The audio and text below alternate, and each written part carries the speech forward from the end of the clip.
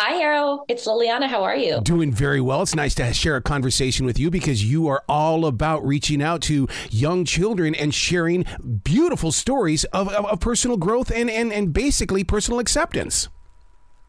Absolutely. I'm so happy to be here to share a little bit more about Nina's Familia with you. What is the brainchild behind this? And because I can't stop watching it. I'm an adult and I'm watching this. It's so entertaining.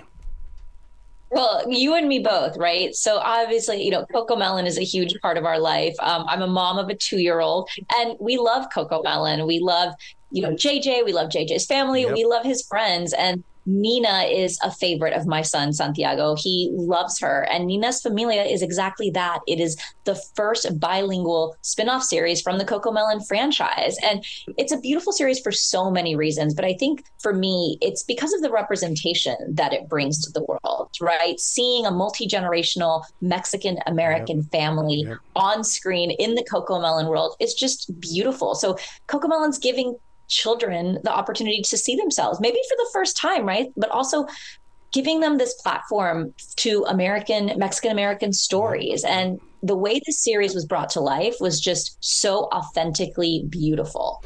It is. It's very relatable because it is my life, because of my daughter, her husband, and now as my grandchildren are finding love in their heart, they're extending their lives out as well. So then it does become multi-generational, as well as there's so many different cultures that are invited into this family now because we were open with them from day one. It absolutely does. And, there was so much thought and care put into this series, so when you watch the show, you're going to be able to see, different holidays that are specific to Latinx culture, right? Like Dia de los Muertos, which now is so popular. But growing up, I would talk about Dia de los Muertos and my friends were like, wait, what? What is that? Right. I'd be like, well, it's kind of like a Mexican Halloween, right? So now being able to see that on screen for children is incredible. And then also, thinking about all those cultural touch points that are really important, like the food that you see on screen. What is Nina's family eating? What are they making in the kitchen together? What are the toys that are in their house? What's the music that's playing, right? And then also the visuals. What does that Reyes house look like? All of these things were thought through. The detail is beautiful. And the Moonbug team, led by Anthony Falcon, who's the creative lead on this series, was just, it's amazing. This show was kind of almost co-designed with parents, right? Both at Moonbug and also through this massive survey and study that they did. What do Latinx parents want to see for themselves, for their children in a show like this? Oh my God. You just took me into my daughter's house because you're right about what the food. Juan loves to cook food. He loves to celebrate it. And then he treats it like a celebration. The way that they treat the outdoors versus the indoors and how we celebrate Christmas together. That's what I think. That's the reason why I'm tapping into this. Oh, absolutely. And I think it's so beautiful, because this show isn't just for Latinx families. If anything, it's for families that aren't Latinx, right? It's bringing culture and tradition into your family through a new lens, through Nina's Familia, and being able to share that globally is really incredible. And it's also an incredible tool to help parents teach Spanish to their children, to their family. I mean, and to themselves, if you don't, I speak Spanish fluently, but I have friends, who absolutely do not. And they're watching the show being like, oh my gosh, I learned so much just by watching this with my toddler. Yeah, because with Juan and his family, he always wants them to learn from the street, that language, and not necessarily be, this is how they do it in school, because you've got to be able to learn to communicate on the street. Yeah, of course. In a really casual way. It's easy. It's fun. It's a way to really appreciate the language through the show.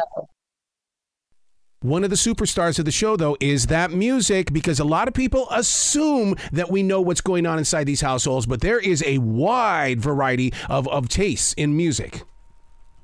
Yeah, well, of course, with Comelon, that those 3-minute nursery rhymes are so catchy. I find myself singing them when I'm not watching the show and when my toddler is not present. And so being able to bring that same style to Nina's Familia through different songs, right? Songs like Dale, Dale, Dale, Estrellita, ¿Dónde estás?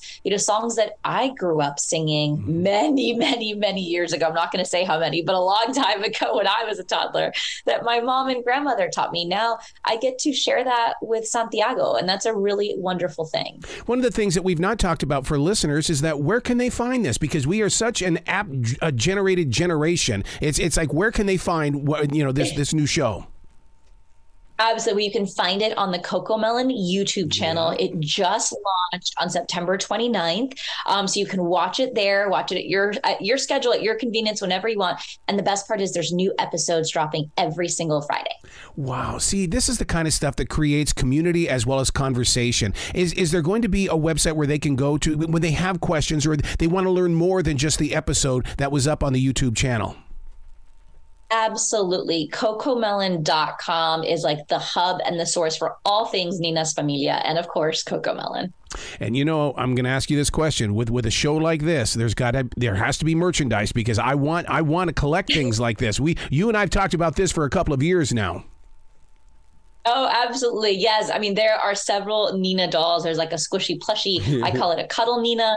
And then there's talking Nina, who my son is obsessed with. I had to like literally pry it out of his hands last night so I could put it on set with me here. He loves Nina and he loves this doll. So yes, tons of beautiful merchandise as well. There's going to be so many people that are going to learn from this, and it's going to open up so many doors. And what I love is that it's being planted in a time where there's a lot of change going on in all four corners of this nation. And I love the fact that you guys are stepping forward with this and having this interracial family and bringing the stories forward.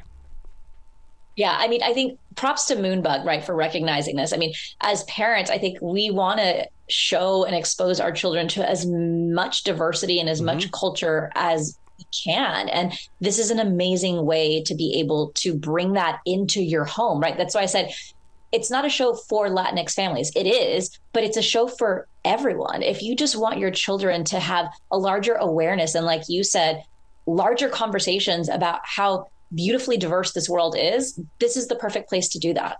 Being out in public, I really get the opportunity to talk with all people. And one of the things that I wish I could figure out a way to do and to break down the walls is that someone who doesn't speak proper English, I mean, maybe they don't know it. Don't hide from me. Teach me your language and let's have conversations together. But it seems like there's a wall between the people right now, and it's all based on language. Yeah, no. And I mean, language is just one way to communicate. Like people communicate through like warmth and food and music, right? Like language is just one way to communicate. You can have a shared love of music. I mean, I think about Bad Bunny all the time, right? He sings in Spanish, yet all of my English speaking friends are bouncing along to his song and downloading his music nonstop, because just like language is a communication tool, so is food, so is music, so is art. They're just expressions of culture. Oh my God, you just gave me a flashback to the song Gasolina from a few years ago, because that song to me broke down the walls. Everybody was singing Gasolina. Exactly. It doesn't matter if you speak the language. You feel the love and you feel the warmth and you feel the culture, or the cultura, as I like to say. Wow. So what else are you up to? Because I mean, you are so creative and there's no way that you're stuck to one program. Oh, you're so sweet. Thank you. Yeah, I know I'm working on a ton of things right now. I have a podcast. It's called Becoming an Icon, also very rich in Latinx culture. It's the story of Latinx icons. So some of your favorite musicians like Gloria Estefan, yes, Ricky Martin, Bad Bunny, really telling their journey to becoming icons. So I produce that and host that. That's a podcast that drops every Wednesday. You can catch it on iHeart, and then continuing to kind of, build my audience and my fans on social media and teaching them about style and how to make it affordable and accessible. Oh my God. See, you are all about the people. Please come back to this show in the future. Oh, I'd love to. Thank you so much for having me. You be brilliant today, okay? You as well.